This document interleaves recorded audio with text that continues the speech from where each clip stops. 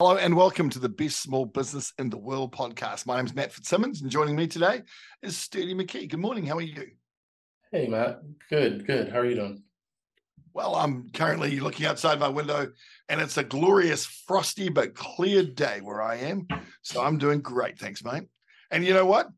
Um, Later on today, I've got to go and work on a structure about our very topic for today, which is doing the employee reviews, or what do you do when you're doing an employee review? I think it's a really good subject for small business owners.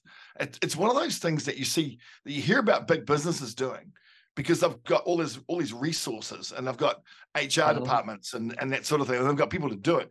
And often small businesses don't have the time or the bandwidth just to do it. But it is so critically important to the performance of your business and your people for that matter. Well, I take another perspective on it. You don't not have the time, right? Mm. And the bandwidth, because if you're there to support and coach your team and your players to be the best that they can be, you've got to do this. And the Mm-hmm. thing is, like there's a lot of confusing information out there, right? All these different techniques and tactics and stuff. And I'm going to break down for folks. I mean, some of the stuff you taught me, but then practical things that we did along the way that keep it all aligned, keep it tight, keep it organized, and don't take a lot of time once it's set up. Okay, but it's got to get set up first. Mm-hmm. Um, One of the more confusing things though, Matt, and I want maybe you can run with this for a second, is the message out there that annual reviews don't work. You heard Okay. that? Oh, you often hear people disparaging them, but then often those sort of articles go into, well, and they explain why, and then you go, well, it was never going to work in the first place. So, Well, sure, it doesn't work, but it's not the annual review that doesn't work. It's what you're doing that's not working. well, that's one, absolutely, because it's all about the implementation, the technique, right? Mm, But then 100%. beyond that, and it's annual. Mm, yeah. Right? Are you seriously, if this is, let's say it's September, are you gonna tell me about stuff I messed up last November? Yeah, exactly. Right? Yeah. Well, that's exactly because the HR people, they do that. Like, well, Oh, in yeah. November of last year or December or 6 months ago, you had a run-in with so and so. So? So really? Yeah. I mean, you want to have a good relationship, bring up stuff from 6, 8, 9 months ago, Mm, right? yeah. And yeah. So again, my whole premise is that these are long-term relationships. The employer-employee, Yeah. coworker relationships are long-term relationships, right? They're not romantic, but they're meaningful, or they should be, and they last a long time. And we've got to get along and work nicely with people. And if you have a formal process that's bringing up stuff from 8 months ago, you need to Mm. change your process. I reckon. Isn't it funny though? Because like the statement annual reviews don't work is absolutely correct. But when you Right. contextualize it with all of the other conversations that you should be having throughout the year, being they Right. be weekly, monthly, quarterly, whatever, they work fantastically well. But you need to have these other things in order for that to happen.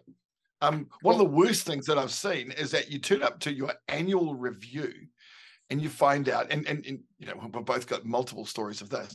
You find out that you haven't been performing, and like you say, it was like, well, but last you October find we did out. this one thing, and there should be no surprises. One of the principles that I talk to people about is there should be no surprises in your performance review. You should be able to walk in there and go, I know practically everything that we're going to talk about because we're talking about that stuff all the time. Well, perfect. So that sets us up. Number one, we're going to increase the frequency. So no more Mm, annual reviews. Okay. Quarterly, I found that I prefer every 4 months, because doing okay. quarterly reviews it's a great cadence, but it does put a lot of work on everybody to keep up. Yeah. And I don't think you lose a lot in the feedback process and in the planning going forward process by adding 30 days to that time period, but you do remove one whole cycle of those reviews from each year, right? So if you're doing every Mm, 4 months, every trimester, and you're setting your goals for the next 120 days and reviewing the past 120 days, you're keeping the frequency and the tightness, good enough. Okay. mm. Yeah. The other thing, though, that you just kind of alluded to, was the need for clarity around what the job is, right? If I know what Mhm. I'm responsible for, if I'm abundantly clear on the top two or three things that are the most important processes that I operate in my position, or the most important deliverables or things that I do, and I'm doing those, then yeah, when I come into the review process, right, I know, so I know whether I'm succeeding or not, right? Mhm. So you're one of the people who taught me about the role scorecard. This is Yeah. invaluable. So if somebody's listening to this driving, stop your car, get out a notepad, hit pause, right? But or run it back later. But three things. The scorecard has three critical components, and it can be there's more to it, but without these three, everything else falls apart. The job accountabilities, right? These are the yes nos, binary. You did it or you didn't. You show up to work on time. You can't show up to work on time 70% of the time and be okay, right? The other classic example is HIPAA compliance. You don't want your doctor's office being compliant with patient confidentiality 80% of the time, right? It's a yes or no. You did it or you didn't do it. That's your list of job accountabilities, right? You attended your Mhm. meetings with your manager. I'm just giving you a couple examples of things that might be in there, right? Section 2 is core values. The beautiful Mhm. thing about the core values is once they've been decided, they're the same for everybody in the organization. We should probably Yep. chat about that for a minute too, but they're the same on every role scorecard for everybody in your organization, because your core values are not position specific, right, or dependent. And then the third one is the KPIs, where you pick two or three, no more, right, for a position of KPIs, key performance indicators, that are the outcome of the most important processes that people operate. Okay. KPIs are an Love it. outcome. They're not the Mhm. process, right? Mhm. So there are multiple reasons that people might not be delivering on their KPIs, but that's maybe a different discussion. But Mhm. if you've got a good process that's repeatable and predictable and they're doing it well, you're going to get the result. So now you're setting your players up for success. And an example of a KPI, I mean, sales is a quintessential example, but I'm going to take that to another level with the front desk at a doctor's office or a physical therapist office, right? They're actually your salespeople. They So are. you should be, and I find very, very few people are doing this, but you should be tracking the number of inbound leads. In other words, the number of new patients who call, or potential new patients who call to try to schedule or want to schedule, versus the number who actually show up. Because it's that conversion rate of the people who are making an inquiry to actually attending their first visit, that that's your sales process. You're converting an interested person into a paying customer, right? And if Yep. that's their role, then you have a you know percentage of those that end up being your target, for the KPIs. So as you said in the beginning, right, if I know what my job is and I'm walking into my review, especially if it's centered around three crystal clear things: job accountabilities, my behaviors around the core values, these are the core values, and my performance on my KPIs, my metrics. There's no anxiety. Not at all. Not at all. You know what's really interesting is, for those of you who are listening to this podcast, and through your car or going to work, or whatever at the gym, what you can't see is what's behind Sturdy. So on my right-hand side, behind Sturdy on his left, is our book, The Best Small Business in the World, which every human being on this planet who owns a business should own. But on the other side is a book for leaders of organizations about getting clear on things. It's about creating a sense of clarity and focus in your business. I thoroughly recommend that you get it. And I'm not trying to sell Sturdy stuff. I'm saying because one of the big issues that a lot of small businesses have is that you've got people in your organization who aren't clear on the things that are covered in the scorecard, because the scorecard Right. just lays it out crystal clear. This is what your success or failure will be judged on. And most people just don't have that really simple understanding about what makes a successful day for me. That role scorecard should clean up any ambiguity that anyone has about, what does a win look like to me? Well, it's really simple. On this role scorecard, on the sheet of paper, normally it's just one sheet of paper. sometimes double-sided, but mostly just like it's a brief rundown of what does success look like in this role. That's why it's called a role scorecard. Super simple to do, super simple to do, and so valuable. But it's got to be done, right? And the most I mean, it's like so many things. Knowing it is not enough. You've got to actually do it, right? It's like, I mean, I know what to do at the gym, but I haven't been in a long time, right? So what do I look like versus doing, even if I'm not doing it perfectly, doing something, right? So here's the other thing though, Matt, that Gallup employee engagement survey really got under my skin, right? And the idea that it's at 70% of US employees are disengaged at work, and globally that number is 80%. Okay. The number one thing they're recommending, that Gallup is recommending right now, because they have different tools and they prioritize based on the results, because they ask different questions and stuff. The number one thing they're recommending right now is clarity. Creating clarity for your team and your staff. Where are we going? What do you do? How do you do? How does what you do contribute to the overall? But that what do you do part is often confused too, right? Yeah.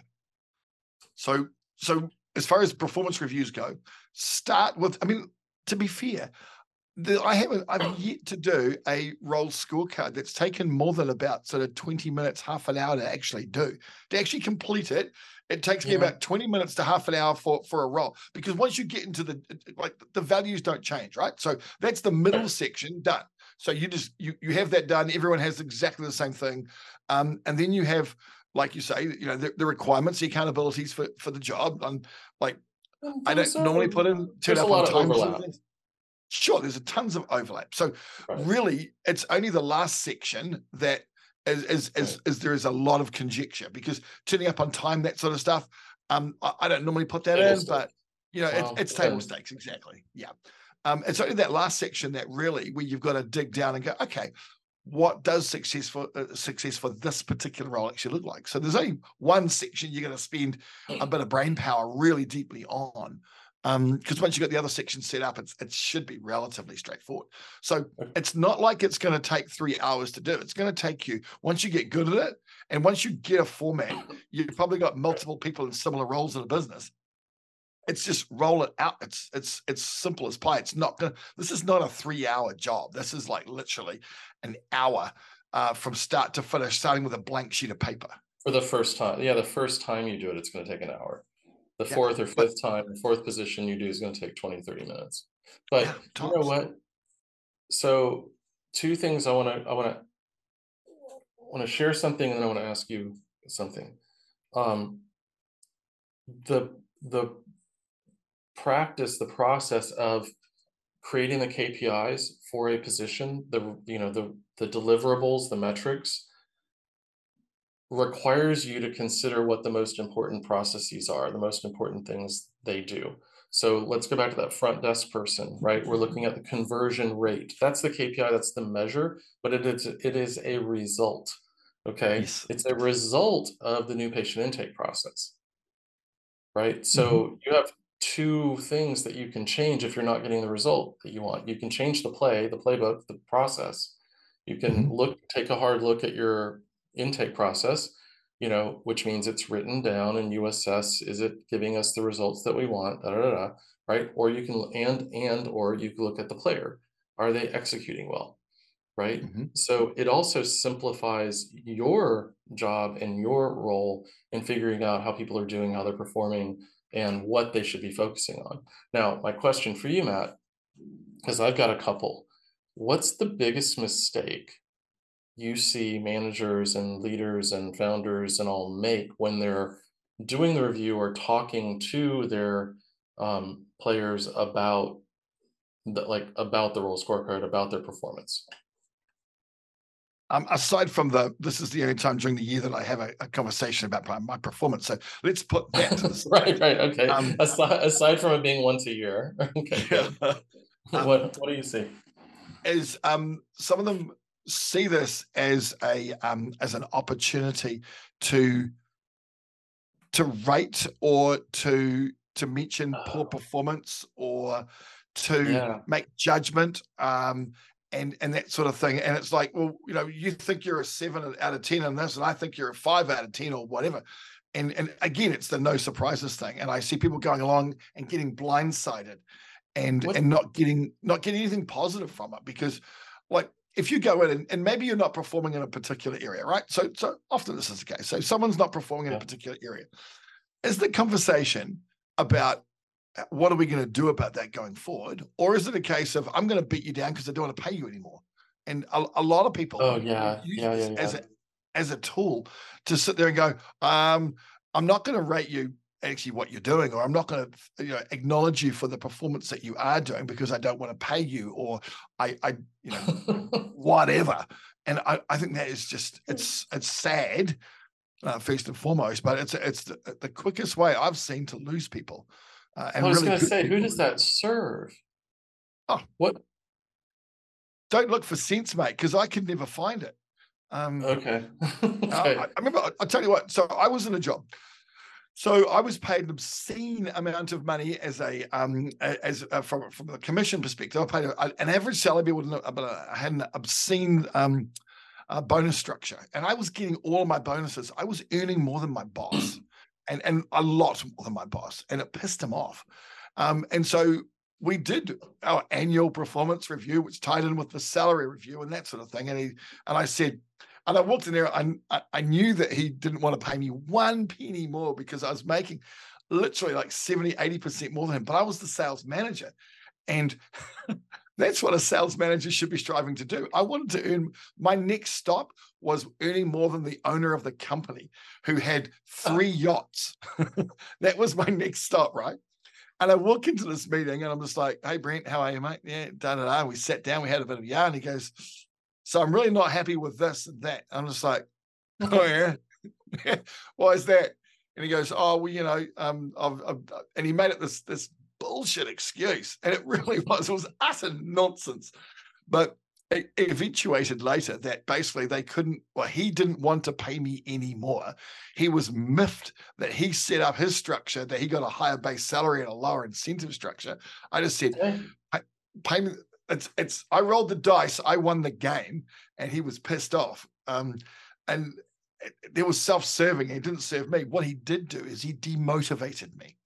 Right. For about, I don't know, 3 or 4 days, I was just beaten around. Then it was this case of, cool, I'm going to make so much more money than him now. Right. So here, I want to share with you the biggest mistake I see, and it's well intentioned. So it's not not the type you were talking about so much, but it's when the manager or the supervisor, the founder, owner, whoever goes in and is talking with the individual contributor, the player, or maybe even a manager about the numbers, okay, about the results. And in other words, if let's use that example of front desk again, the conversion rate, they tell them we need a higher conversion rate. Okay. Yeah. That's not how people learn to perform better. Mm-hmm. Right? So again, if you have a good, solid, repeatable process that gets a predictable result, you're going back to the process. So kind of two problems there. One is, have you not been having this conversation all the way along? Mm-hmm. Right? And then when you do, if you're talking about the numbers, it's not the way to get performance from your team. Okay? They don't speak that language. And ultimately, that's something I've been going over with clients quite a bit, even over the last year or more. You have to be able to translate what you're talking about into the language of the person receiving it. Okay, so conversion rate. Okay, I need a higher conversion rate. That's like going in and telling your baseball player, I need you to have a higher batting average. Right? I mean, their reaction ought to be, well, yeah, no kidding. Right? I knew that. I mean, there's a target right there. I'm in the yellow. That means it needs to be higher. If they knew how to do it, they'd be doing it. Right? Yep. Or maybe not, and in which case if they were the right people, they would, for sure. Yeah. Well, but right, if they're the right people and they knew how to do it, they would be doing it. right? So that's really a reflection of your competence, your ability, your expertise, your commitment, and maybe just implementation attention to your role as a coach. Are you helping them and guiding them through and practicing the process, the things that they need to do, breaking down the component parts and making sure they can do them so that they can be successful? Because, I mean, if you're, again, what you just said, if you're picking the right people, they want to succeed. Mm.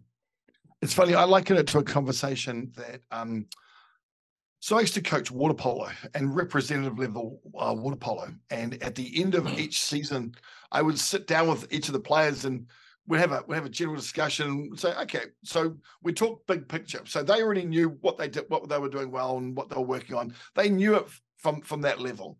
But what we did, and this is a really similar conversation to that performance review conversation, was we said, okay, we've got an opportunity to look higher level. Higher level, where do you want to be in 3 years' time with your sport? Exactly. Okay, cool. So if you wanted to be there in 3 years' time, what does this journey from where you are now to there actually look like? Now, this is where the power of a review comes. It just explodes because you can start thinking big picture.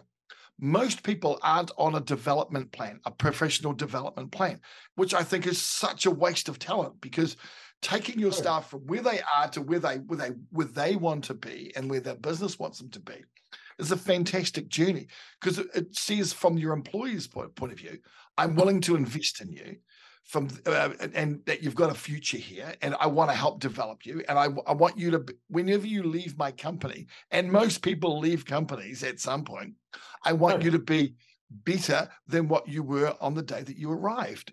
So it's this massive show of commitment and confidence in your team to be able to say, hey, mate, let's develop your skills. Let's work on this stuff. And I used to have the same conversation with my players. So we'd sit down there and go, right, 3 years' time, where do you want to be? And often they'd sit there and go, I want to play for New Zealand, or I want to play for Waikato, or I want to play for a province, whatever. And you'd say, okay, cool. So from a big picture perspective, what we need to do is focus on this and that and something else. And so we go, okay, that's cool. And then we'd break it down into KPIs and development plans. And if there were resources that I couldn't provide, like, gym instruction, that sort of thing, to get more powerful, that sort of thing, then we'd figure out a way of getting what they actually need. Now, that's when the conversation comes alive because you can say to people, I want to invest in you at least for the short to medium term. Maybe not for 30 years, maybe, but maybe not. But for at least the next 3 to 5 years, this is what I'd love to help you achieve in your career. What a fabulous conversation to have. It's a fantastic conversation to have, Absolutely, and I love that you just turned it because the implications or the connotation of a review is that we're looking backwards, looking at past performance. But this is a huge opportunity to start setting goals and looking forward. So if you set a 3-year goal, then really what you're doing at this review is, if we're doing it every 120 days, you're going in there thinking about, okay, what are we going to do over the next 120 days to move you closer to that goal? What do you need to work on? What are the basically a SWOT analysis, right? The strengths, weaknesses, opportunities that you have, the threats to getting there, whatever. But what do you need to be working on over the next 120 days to move you closer to your ultimate, 3-year goal? It's the same strategy planning we do in our businesses, Totally, right? 100%. Just breaking it down. But you reminded me too, there's the old, I forget where the adage comes from, but the old thing about, well, the HR manager asked the founder, well, what happens if we invest in them and they leave? Right? And What he if you don't turns and to they her, stay? right. She turns to the HR person, right? It's like, well, what if we don't invest in them and they stay? Yeah, Right? that is such a So, great quote, isn't it? well, it really sets perspective. I think it makes you stop and think like, oh, do I really want to do this? And they're going to up and leave and take these skills and go somewhere else. It's like, yeah, but they're going to be acquiring the skills along the way. They're going to be giving back. I mean, you got to be judicious about how much and who, and, you're investing in whom, and, it's got to make sense for both parties, but making my players better is rarely a bad decision. I can give you a really good example of how that comes to pass. So one of the clients, my long-term client, 15 odd years, They have what they call as their own sort of in-house university, where they train people in the skills and abilities beyond the trade skills. But this is the way that we do things within our business. Right. And for the longest time, our competitors would go and poach our staff because they were really well qualified, well managed, and they were constantly in a place of being trained. And it could be something as simple as health and safety, or it could be the finer points of the trade that they were working in. Either way, they were it was learning was an expected part of what they were doing, which is great. So every once in a while, you'd get a resignation, and they got offered, a lot more money to be down the road. And so they'd go down the road, and for a couple of years, they'd be fine. But then they'd come back and they'd say, yeah, these guys, we never did any training. We didn't learn anything. We didn't even go to a conference to find out what's happening in the industry. So this company made the best of a well-trained employee, but never invested in them anymore. They just said, you come qualified and trained, I'll just use you for what you're doing. I'll pay you more, but I'm not going to give you more overall, because I'm not going to put the time and effort into training you and that sort of thing. And they would all, well, one guy didn't, but I'm talking about Almost 9 guys all started knocking on the door saying, we want to come back. And we want to come back because you invested in us, right from the start. Everything you did was to say, right, I'm going to take you, and I want you to be, and we have this goal of a 20-year staff member. So we want these guys to work with us for 20 years, which is by far the majority of their career. Yeah, that's unheard of today. Yeah, isn't it? Yeah. And we don't often get it, but that's our goal. Our goal is all of our trade team, 20 years worth of service. And we often don't get it. I mean, like the percentage is low, but that's what we're striving for. We're striving for because we look after them, we train them, we treat them well. If they want to go skiing in winter or snow or surfing in summer, we give them time to do that. All that really good stuff. And so they sit there and go, why would I go down the road for a couple of extra dollars? Doesn't make any sense. Totally.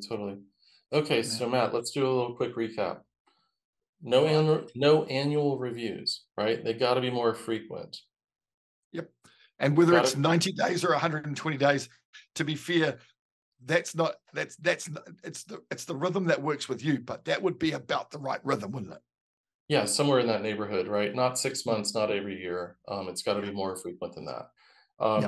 Number 2, though, you've got to create clarity around what the expectations are. You're going to remove anxiety. You're going to remove the apprehension, the blindsiding, the surprises, and all that. If you're abundantly clear about what success looks like in the role, everybody knows going into it what they're going to do or how they're doing.